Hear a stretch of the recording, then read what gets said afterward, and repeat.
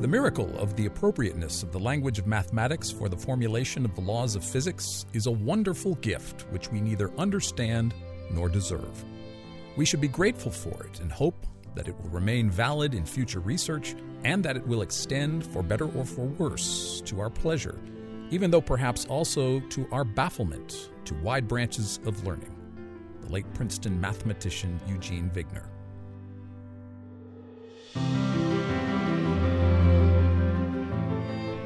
Mathematics, rightly viewed, possesses not only truth, but supreme beauty, a beauty cold and austere, like that of sculpture, without appeal to any part of our weaker nature, without the gorgeous trappings of painting or music, yet sublimely pure and capable of a stern perfection such as only the greatest art can show.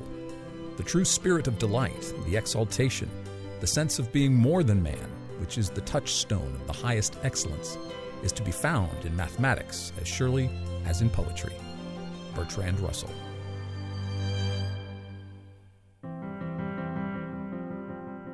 Bottomless wonders spring from simple rules, which are repeated without end. Benoit Mandelbrot. None of these men believed in the God of the Bible, yet they all recognized the wonder, simplicity, depths, and beauty of mathematics. Their testimonies about mathematics confirm the truth of Scripture, namely that we can discern and rightly understand God's invisible attributes through what He has created. Mathematics is not a physical thing like stars or planets or a cup of coffee, yet it pervades the entire universe. Numbers, equations, calculations, sums, quantities are all the warp and woof of the fabric of space and time. We can understand everything from the most distant galaxy to the tiniest components of the atom using mathematics. As the 17th century astronomer Galileo once said, quote, "Mathematics is the language in which God has written the universe," end quote. Our guest on the next two episodes of Good Heavens is astronomer and author Dr. Jason Lisle, who talks with us about the late 20th century discovery of an entirely unknown universe, a purely mathematical universe filled with fractals. It is called the Mandelbrot set, developed in part by an IBM computer engineer, Benoit Mandelbrot, in 1980, from previous work in 1978 by Robert W. Brooks and Peter Metelsky. Supercomputer calculations of a simple equation revealed unending patterns of wonder, design, and beauty, the likes of which have never finally been explained by a purely naturalistic worldview. The laws of the universe are expressed in mathematics. As cosmologist Alexander Vilenkin wonders, quote, "If the medium of mathematics is the mind, does this mean that mind should predate the universe?" End quote. Yes, the mind of God Himself does indeed predate the universe. The Mandelbrot set is not the invention of man, not a computer glitch, not an accident of nature, but rather designs and patterns created by and through Christ Jesus our Lord, reflecting His infinite wisdom, His infinite holiness, His infinite love, mercy, grace, and creativity for us to discover and enjoy and bring Him glory. So come and see the Mandelbrot set on this episode of Good Heavens.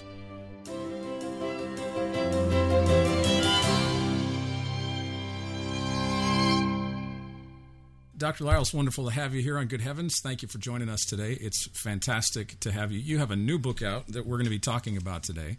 A wonderful book for anybody. I mean, you have written this. It's about math, but it's about beauty and design and truth. It's called Fractals, The Secret Code of Creation. I just got this. It's a beautiful book. It is a beautiful book. Congratulations on a visually stunning book, Dr. Lisle. Fantastic. And so what we're looking at is not the designs in this book are recently discovered. They're not man-made creations of a modern-day Picasso or something. We're looking at mathematical patterns. So why don't you just jump in and tell us, like, how can math give us beauty? What is going on here, Dr. Lisle? Yeah, well, it's my conviction as a Christian that God's mind is responsible for mathematics, and God's mind is responsible for the beauty we see in the physical world. And so it doesn't surprise me to find beauty in mathematics as well. And by the way, I should point out, too, that you don't have to know anything about mathematics to read this book and enjoy it. That's absolutely true. If you understand 2 + 2 = 4, that's all you need. Right. Because basic addition and multiplication. You don't have to have had calculus or anything like that. Yeah. And really only the first chapter in the book goes into just a little bit of mathematical detail so you can understand what it is that the rest of the book is about. And then the rest of the book is exploring these beautiful shapes that have been built into numbers by, I would argue, the creator of numbers. And as revealed when we explored mathematical relationships between them. This all started really if we really wanted to back it up to 1978, that would be it. But really the 1980s is when we started discovering these things, because mathematicians were very interested in recursive algorithms. And a recursive algorithm is something that you do over and over again, where you take the output of it, whatever it is, a number, and you put that back in as the new input, and you get another output, and you put it back in, and you do it, you keep doing it, keep doing it, keep doing it, keep doing it. And one of the things that was very surprising to mathematicians is that in some of these algorithms, if you change the input by just a little bit, it results in enormous change in the sequence as you run it through many, many times. Sometimes that sequence will remain small, other times it'll get really, really big. And just a very small change in the initial condition can change that. And today we refer to that as chaos. Yeah. And it has a specific meaning in mathematics. It doesn't just mean sort of messiness. It means that a very small change in the initial conditions can result in a huge change in the outcome. And in particular, one set that people were looking into, it's called the Mandelbrot set. It's a set of numbers that are defined by this little recursive algorithm. And the algorithm is very simple. It's z squared plus c. That's it, z squared plus c. So z is one number, c is a different number. C is the number you're checking to see if it belongs to this set. Z is a number that is initially 0. And so initially you have 0 squared plus whatever number you're checking, c. Maybe it's the number 1. You're checking to see if the number 1 belongs to the Mandelbrot set. So you have 0 squared plus 1. That's your new number. Well, 0 plus 1 is 1. You take that, you put it back in. That's the new value of z. So z squared, 1 squared is 1, plus 1 is 2. Put it back in. 2 squared, that'd be 4, plus 1 is 5. Put it back in. 5 squared, 25 plus 1, 26. You put it back in, and so on. And you can see what's happening there is the sequence gets really, really big. 1, 2, 5, etc. And so that number c does not belong to the Mandelbrot set if that sequence gets big. And you'll find for other numbers like 0 or -1, the sequence remains small. And you can see why this began to flourish in the 1980s, because it's tedious for human beings to run to do all that calculating, right? Yeah. Even if you have a calculator, it's a little tricky. But it was in the 1980s that computers were starting to get really, really fast, to the point where they could run these calculations very quickly for many different numbers. And then it occurred to somebody to make a map to see which numbers belong to this set. And what they did was they plotted the so-called real numbers on the x-axis and the so-called imaginary numbers on the y-axis. Mm-hmm. Imaginary numbers are numbers that when you square them, you get a negative. Okay. So I squared equals -1. And that's kind of weird, because imaginary numbers are not positive, or they're not negative, but they're not 0. Right. And so you can think of them as being along a different axis. And those are well studied, and it's real simple. You just need to remember that whenever you take an imaginary number and you square it, you get a negative. It's that simple. And I hate the terminology, because imaginary makes you think they're not. They don't exist. Right. They do exist. Right. But anyway, when people took and ran the numbers through the computer to make a map of which numbers belonged to the Mandelbrot set, they got a really interesting shape. It looks kind of like a heart-shaped structure with circles growing off of it. And nobody was expecting that, because it's such a simple little formula, z squared plus c. You think, well, if you run the numbers to see which belong, maybe you get a circle or something. No, you get this incredibly complicated shape. Then the mathematician and computer programmer Benoit Mandelbrot, who was working at IBM at the time, he started assigning color values to if the sequence of z gets big really fast, he'd give it a bright color.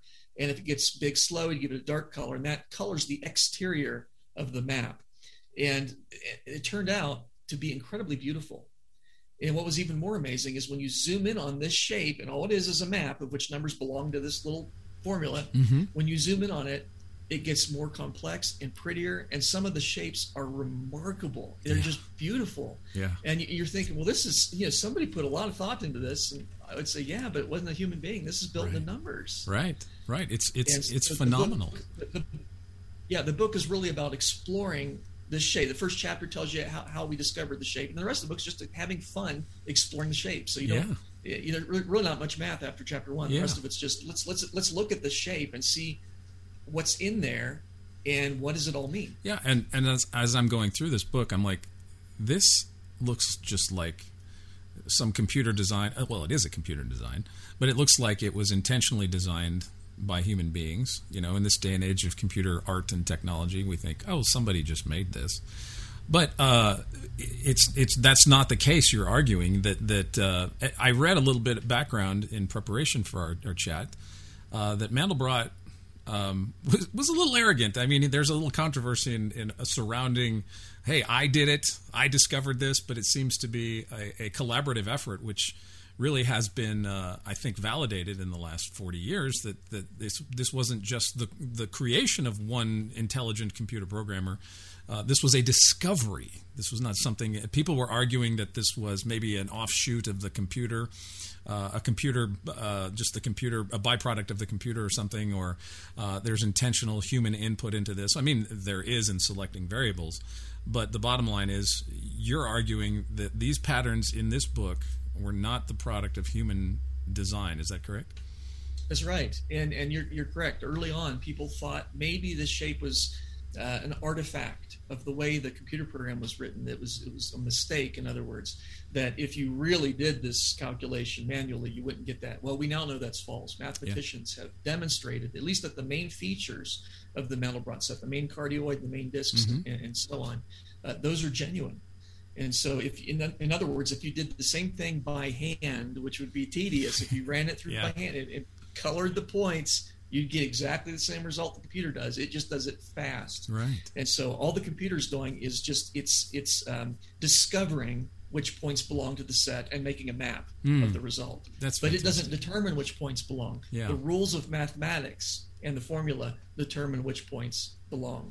And so that's something that human beings don't have any. I mean, we could pick the formula. Sure. But once you pick the formula and you run the numbers through to see which belongs, that's determined by the rules of mathematics. You're stuck with it. Yeah, that's what it is. Exactly. What it is. And the fact is, people were surprised by the resulting shape, and so that alone ought to demonstrate it was shocking. Something that people designed. Yeah, right. It was shocking. You wouldn't make something and then be surprised by its properties. Right. It's like it's something like discovering this beauty. Jason, reminds me of what hit observational astronomy with the Hubble Deep Fields and the legacy fields that we now have from Hubble. People were absolutely stunned, speechless. Even Bob Williams, the director of Hubble, the Space Telescope Science Institute, when they uncovered the first deep field off of the Big Dipper handle, there were no words. You have thousands of galaxies in this spot of sky no bigger than the head of a pin. Wow, look at this magnificent beauty that was hidden from us for so long. But now we have the technology with Hubble and now with computers to uncover the beauty of the universe, not only galactically, but mathematically right here under our noses. Now, for some of my skeptic friends, Jason, let's just briefly take an aside before we get into this design, the beauty of the designs here that we'll show people. Let's talk a little bit philosophically about mathematics, because some will argue mathematics was, there's that ongoing debate, mathematics, was it discovered or was it invented?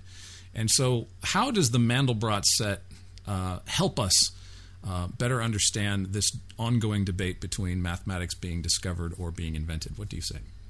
Yeah, and there is a discussion of that in the book, because I would argue that no, mathematics is discovered. Great. Now, there's certain things that we get to define in terms of how we express a number, like numerals. Numerals are human invention. We can either write one like that, or there's Roman numerals, and so there's different ways to express numbers. But numbers themselves aren't something we invented. They're something that we discovered, and that is particularly the case. Well, one example of this would be the so-called irrational numbers, things like pi that have an infinite decimal expression and therefore cannot be expressed as the ratio of two integers. So they're called irrational because they can't be expressed as a ratio. Those were discovered by the Greeks. And the interesting thing about that is they hated them. The Greeks were very disturbed by the fact that these numbers existed that could not be expressed as a ratio of two integers. They hated that. It was probably the first time in history that a mathematical truth had been discovered that was not anticipated and not desired. And so obviously if mathematics was something that people invented, we wouldn't do that. We wouldn't make it in a way that's undesirable to us. But nonetheless, irrational numbers came as a logical result of the fact that, well, the Pythagorean theorem, and in order to solve that, you need to take a square root to get if you know the legs and you want to get the hypotenuse, you have to take square root, and the square root of some integers is irrational. In fact, if it's not an integer, it's irrational. So that was something that mathematics led to that discovery, and yet it wasn't something that people wanted. And fractals are the same way in the sense that nobody was expecting to find these shapes built into the laws of mathematics. We use laws of mathematics. They're very effective. They're applicable to the universe, which is another issue we should probably get into at some point. But and that makes sense, again, from the Christian perspective. But no, it's not something that human beings created, because for one thing, fractals are infinite, at least the kind that we're exploring in this book, these mathematical fractals. You can zoom in on them. You can zoom in and zoom in and zoom in forever, and you'll find that they get more complex as you zoom in. You'll find baby versions of the original shape built within it, which is remarkable. But the baby versions have more complexity on their exterior.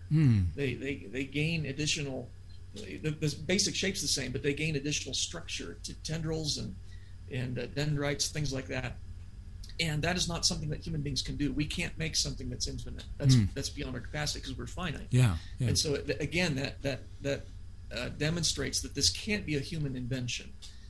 We can take credit for checking the formula. We picked the formula, but it turns out when you pick different formulas, you also can get fractal shapes. That's something else that the book explores, is what happens if you try a different formula. Do you get a fractal? And in many cases, you do, and they're infinite, and they're beautiful. And so I would argue that the beauty and complexity that's built into numbers, it's not something that human beings can take credit for because it's infinite and because it was a surprise. It was something we were not expecting. When I saw the original structure of the shape, minus all the tendrils and details we'll get into, and this is just more of a technical observation because I love astronomy. I'm not an astronomer, but I love astronomy. The basic shape of the Mandelbrot set mapped out, that heart-shaped structure, reminded me of the structure of Lagrange points.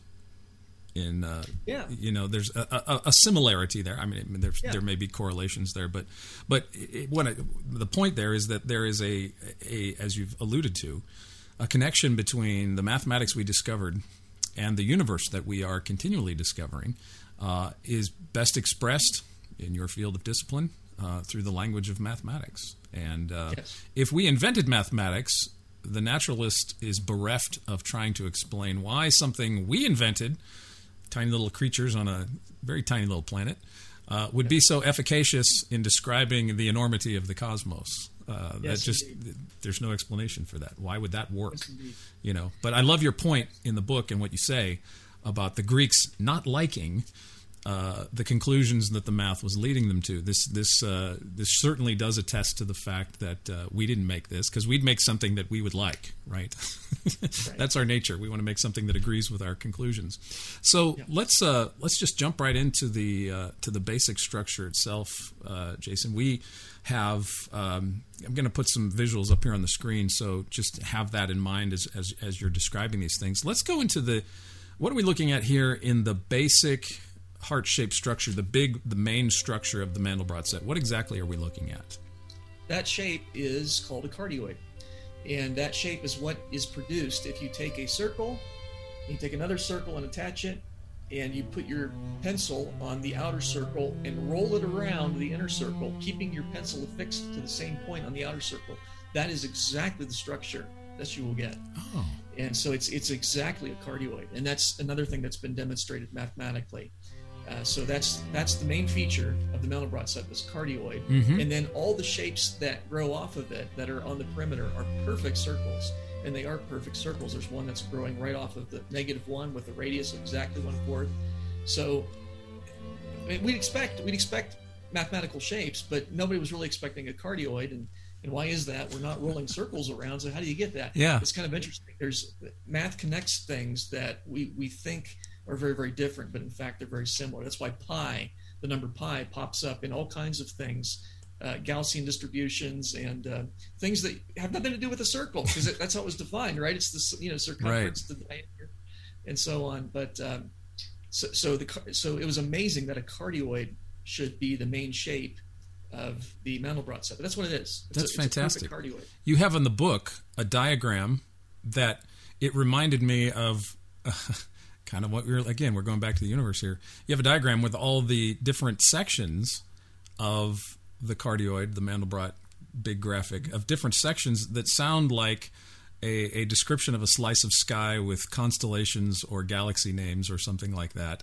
They're fascinating, and they're named after the things that the structures that you find within them.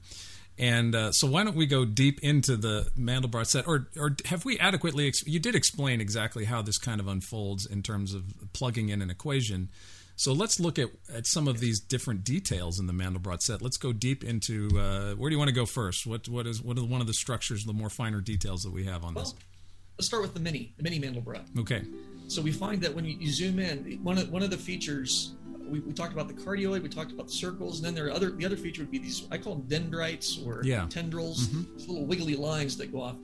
One of them is perfectly straight, and that's the one that's on the tail of the Mandelbrot. And it goes right along the x-axis. Okay. So there are no imaginary numbers there. The imaginary component is 0. And if you zoom in, there's a little bump on that tail, and if you zoom in on that bump, it's a baby version of the original. Yeah, that's fascinating. That's awesome. It is. Yeah. So you see the cardioid structure, you see the circles, and it's got a line. It's got a tail growing off of it, and it's got a little bump on it. If you zoom in on that bump, it's another baby Mandelbrot set, even smaller. That's amazing. And it's got a bump on its tail, and so on. And you could do this forever. Wow. And so you keep zooming in. I in the book I show several iterations of this. Where you zoom in 4 or 5 times. Just keep zooming in, and you keep finding the same little Mandelbrot creature, whatever. But to explain for our audience what you're looking at, this is a graph. You graphed it, when you're in middle school and you're doing your numbers, and you graphed the x and y coordinates. This is 2, -2, and 3, -4, and you drew a picture of your points on your graph. And that's what we're looking at here is our points on a graph drawn out infinitely by supercomputers. And so this is all pictorial graphs of mathematical points on an x and y axis, with the imaginary numbers going north and south, if you will, and the real numbers going east and west on that axis. Would you say, Jason, the imaginary numbers are in astronomy? Do people posit imaginary numbers as representative of other dimensions? Is that what we're looking at here, or is it just more simple than that? Well, they can be used to represent a dimension other than the. You can think of the real numbers as being one-dimensional, and the imaginary numbers as being one-dimensional in a different direction, and so the two together form a two-dimensional plane. And people have thought about it that way for a very long time. It makes sense, because if you think of the real number line, and you think of positive numbers being to the right of 0, and negative numbers being to the left of 0, how would you plot a number that's not positive, not negative, and not 0? You'd have to plot it on a different axis. And so it makes sense to think of numbers as inherently two-dimensional. The real numbers on the x-axis are one-dimensional. The imaginary numbers are one-dimensional in a different dimension. And then you can plot complex numbers, which have a real component and an imaginary component as being off-axis. And that is applicable to our physical universe. The problem is our physical universe is three-dimensional, at least in terms of space. We have 3 dimensions of space. We have X, Y, and Z. But it turns out that there are certain physics problems that if one dimension doesn't matter, like maybe you're looking at fluid flowing, but it's constrained to a plane, so the fluid's flowing only in 2 dimensions, you can use complex numbers to solve what happens in terms of fluid dynamics. That's something that I've done as part of my graduate work. But you can't do it in 3 dimensions because numbers are 2-dimensional. Yeah. And it's kind of interesting because this is something that if we had invented numbers, we might have made them 3-dimensional, because then that would correspond to the 3 dimensions of our space. Right. But nope, numbers are 2-dimensional. That's fascinating. People have invented concepts similar to numbers called quaternions that'll give you 2 extra dimensions, and that's mentioned in the book too. I think that's an interesting discussion in and of itself. Yeah, it really is. So you can use numbers, real and imaginary, to solve equations when 2 dimensions and only 2 dimensions are involved. That's fantastic. So these pictures, again, to reiterate for our audience, these pictures are graphed points on a graph. These are pictograms of mathematical solutions to this very simple z squared plus c equation. And so what you're seeing is just a continual repetition of getting an answer, putting it back into the equation, getting another answer. Now, you briefly touched on it, but let's just clarify something, that not all numbers work in the Mandelbrot set. So the Mandelbrot set is very exclusionary when it comes to what works in the equation and doesn't. Now, all numbers will work. I mean, you can plug in a number and get an answer, but not all answers that you get show up in this graph, right? So what are the numbers that work and don't work, and how does that work? Yeah, well, the numbers that are part of the set are plotted in black. And I can tell you just from memory that 0 works. It's part of the Mandelbrot set. So is -1. So is -2, I think, is the last point on the real axis. Positive 1/4 works. Positive 1/2 does not. Positive 1/2 is not part of the Mandelbrot set. And so it is not colored black. So basically all the points, so once you get the map, and I think it's figure 1.2 in the book that shows you the overall Mandelbrot set, and it's got the coordinates, it's got the real and then the imaginary coordinates. So once you have that shape, you don't have to run the numbers through the formula. You can look at the map. The computer's done the work for you. And so you could say, okay, does 1 plus I, does that, is that part of the Mandelbrot set? Is it black? No, it's not black, so it's not part of the Mandelbrot set. Okay.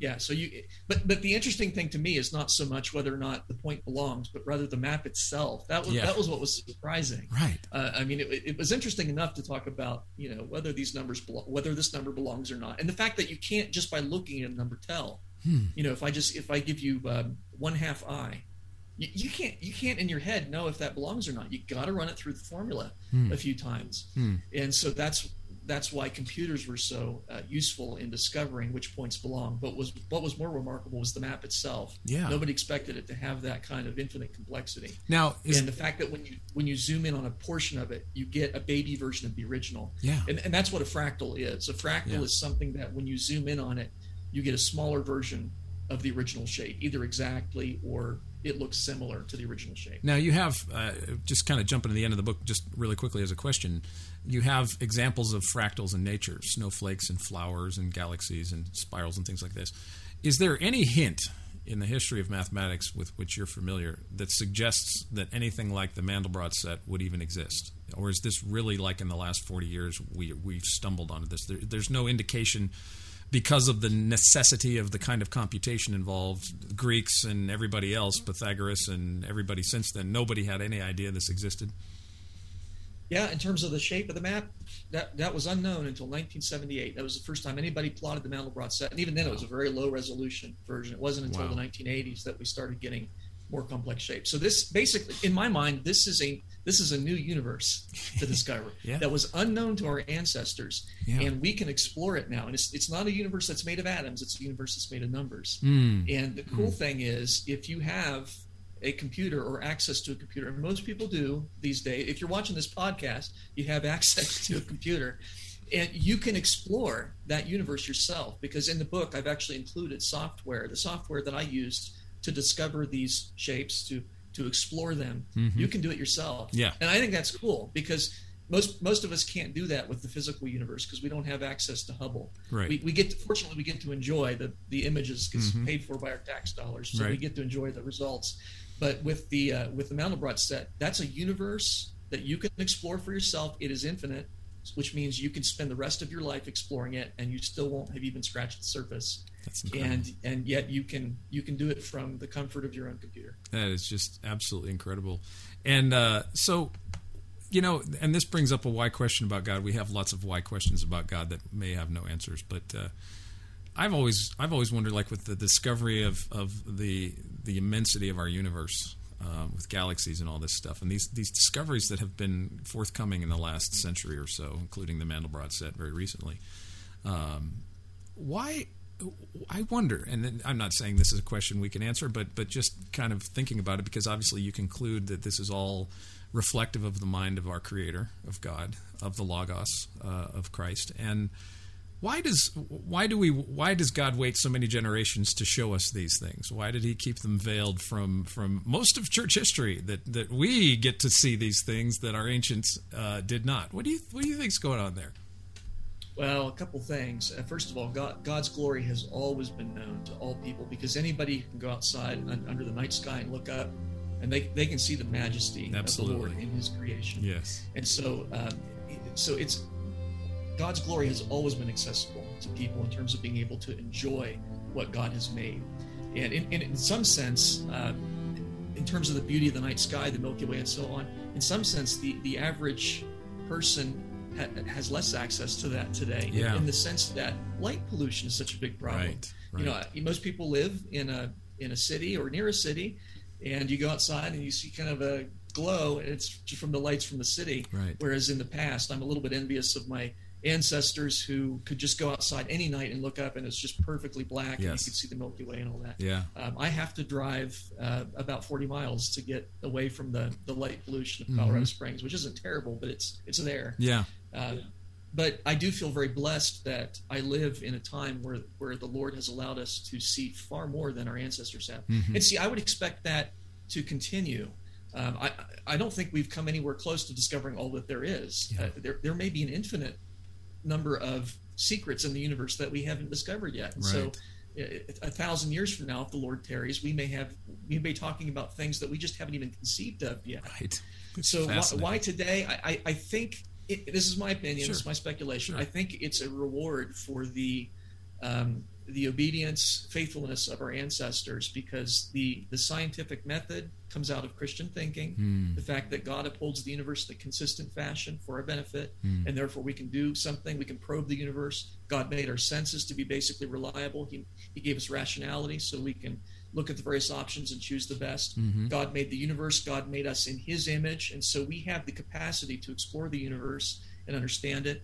And indeed, the Renaissance and many of the scientific discoveries came from Christian thinking, and most of the founding fathers of science were either Christians or at least had a great degree of respect for the Bible as the Word of God. Absolutely. And as a result of that, technology has exploded. Yeah. And so I think it's a reward or a result of Christian thinking, and it'll be interesting to see as our nation increasingly turns away from God. At some point, those blessings will be withdrawn. Yeah, it's kind of frightening the direction that we're headed as a nation. Given the history of nations, our future is not looking. I hate to be pessimistic, but when you get soft on the inside, it makes it easy for people on the outside to come in and take over. Whole other discussion there, of course. But you bring up this issue of what I see again and again inherently problematic for naturalism and materialism is this idea of an intelligible cosmos that. Secular science is borrowing, in the language of, I say, Frank Turek, atheists are stealing the intelligibility concept from God without being able to explain why the universe is intelligent. And it was, as you say, the founders of Christianity who assume the universe would be intelligible and thus worthy of investigation because God made it to be intelligible and to be understood, as Romans 1 says, and Psalm 111:2. Great are the works of the Lord; they are studied by all who delight in them. That's on the Cavendish Laboratory over the door of the lab that James Clerk Maxwell put there when he was studying light. And so here we are, as you say, a reward, a benefit of the faithful Christians that came before who were exploring nature and giving us a robust picture of God's design. Okay, so enough theory. Let's jump into the more of the specific beauty of this thing. We found little Mandelblots, tiny little Mandelbrot babies. I think that's really cute. Let's go into one of the things I love: these little valleys between the circles. When you zoom in on a valley, let's go to the elephants because they're on the outside there. They're in that little heart part, and let's talk a little bit about the Valley of the Elephants. Why this name and what's going on here? Mathematicians love to give names to the various sections of the Mandelbrot set, and I think that's fine. That's an aspect of human nature. We like to classify things. Right. And indeed, when you zoom in on a cusp, anywhere where one part of the Mandelbrot connects to another, where there's this deep valley, trench, cusp, whatever you want to call it, there's almost always a lot of tremendous beauty there. So you have the Valley of the Seahorses, Valley of the Double Spirals, and the Valley of the Elephants, which is the one that's on the right side of the main cardioid there. When you zoom in on that, you'll see these shapes, and lo and behold, it looks like little elephants marching along one after the other. Yeah. In fact, you'll find a series of perfect circles, and each circle has one elephant sitting on top of the circle, marching along. Yeah. And then if you do there's a mirror image of it, like elephants clinging to the roof upside down, going along the top. And so if you zoom in on one of these elephants, you'll find that it has this really curly trunk that curls up, and the farther into the cusp you go, the curlier the trunk gets. Yeah, so there's an infinite curl to the trunk. It's a singular spiral, correct, as opposed to a double spiral, which you go down into the elephants. Right. And again, to reemphasize, all we're looking at here are graphed pictorials of solutions to the Mandelbrot with various numbers being plugged in. You mentioned chaos at the beginning, and I'd like to clear that up a little bit in relation to, as we're looking at the Valley of the Elephants here. When you hear that theory, I mean, I hear my skeptic friends will say this, that a butterfly's wing, a little breeze, and a tsunami, however many years or however much time passes, a butterfly can cause a tsunami, that kind of thing. But here in mathematics, when we're talking about chaos, what we see is what you said earlier, and I think this is an important point. We're adding very specific integers into this equation, and we're getting very specific and controlled designs. This isn't just kindergarten scrawl, right? We're just not looking at little scrawls from a crayon. This is a controlled environment where the chaos is really just a matter of the design changing, not that design and intelligibility goes out the window. Correct? Yeah. Chaos is not it's not anti-design. It's just that chaos in a mathematical sense refers to something that when you have a very small change in the starting point, it results in an enormous change in the outcome. For example, the point positive 1/4 is the last point that belongs to the Mandelbrot set on the real number line. So if you add 0.0, so basically, if you take 1/4 and you run it through the formula, I think it does belong. I think it's the limit that does belong. You run it through the formula, z will stay bound. It'll stay small. Okay.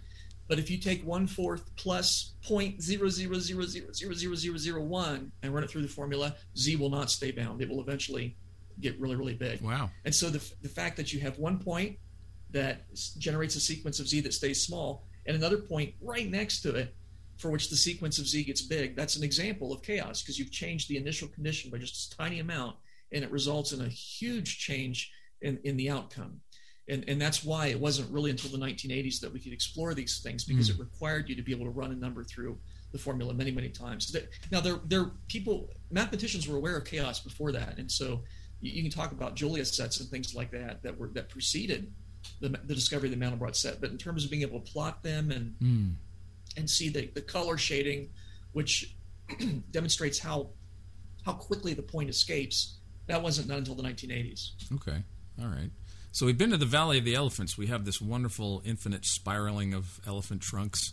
We have another valley in this, the Valley of the Seahorses. Essentially, same thing going on. Why? Okay, so my question is, I'm watching this, and I'm looking and watching your videos, and I'm seeing this. The difference in the valleys, say the elephant shape and now the seahorse shape. This is just different variables. Why do we have such what's the difference in the elephant seahorse? What mathematically what's going on? Well, they're different numbers you're putting in. You're looking at a different section of the map, and it so happens that one section of the map, the way it branches out, and I should explain this too, because when you see these images, you're going to see points that are very, very brightly colored, forming the shapes of the elephants and the seahorses and Seahorse Valley. And you might think, okay, because bright color means it's very close to being on the Mandelbrot set. Okay. So there should be a black point right next to it. Well, there is. It's just it's smaller than the ability of the printer to plot. So what you're really seeing in these shapes is the Mandelbrot set. Points that do belong form this very thin thread that wiggles around and branches and branches into branches and forms these incredible shapes. But the black thread itself is too thin to be plotted even. Okay. And so you're seeing sections that the actual bright points are points that almost belong to the Mandelbrot set. They're very, very close. And so that tells you that the shape, the perimeter of the Mandelbrot set branches out and branches into these complex structures. And depending on which number you're using, it'll either branch off and make like an elephant, or it'll branch off and make like a seahorse. Wow. I'm not sure anybody's been able to explain exactly why you get those shapes, but there they are. That's fantastic. Now, so we have the Valley of the Seahorses, we have mini Mandelbrots, we have elephants. What other surprises, what other things delight you about this particular design, Jason?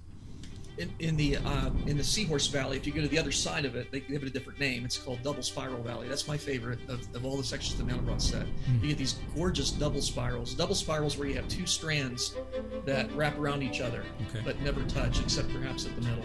So if you trace one strand, you'll see, there's one in between it as well. And a lot of them look like spiral galaxies, which is, I think, cool. So, So as an astronomer, I appreciate that. Absolutely. And so you mentioned astronomy. We talked about astronomy. You are a professional astronomer. I want to know, I'm dying to know as I'm reading your book, what insights does this give us, or what insights does this give you for the universe? Because the Mandelbrot set is one equation, right? So I'm asking myself this as I'm reading this. I mean, this is just z squared plus c.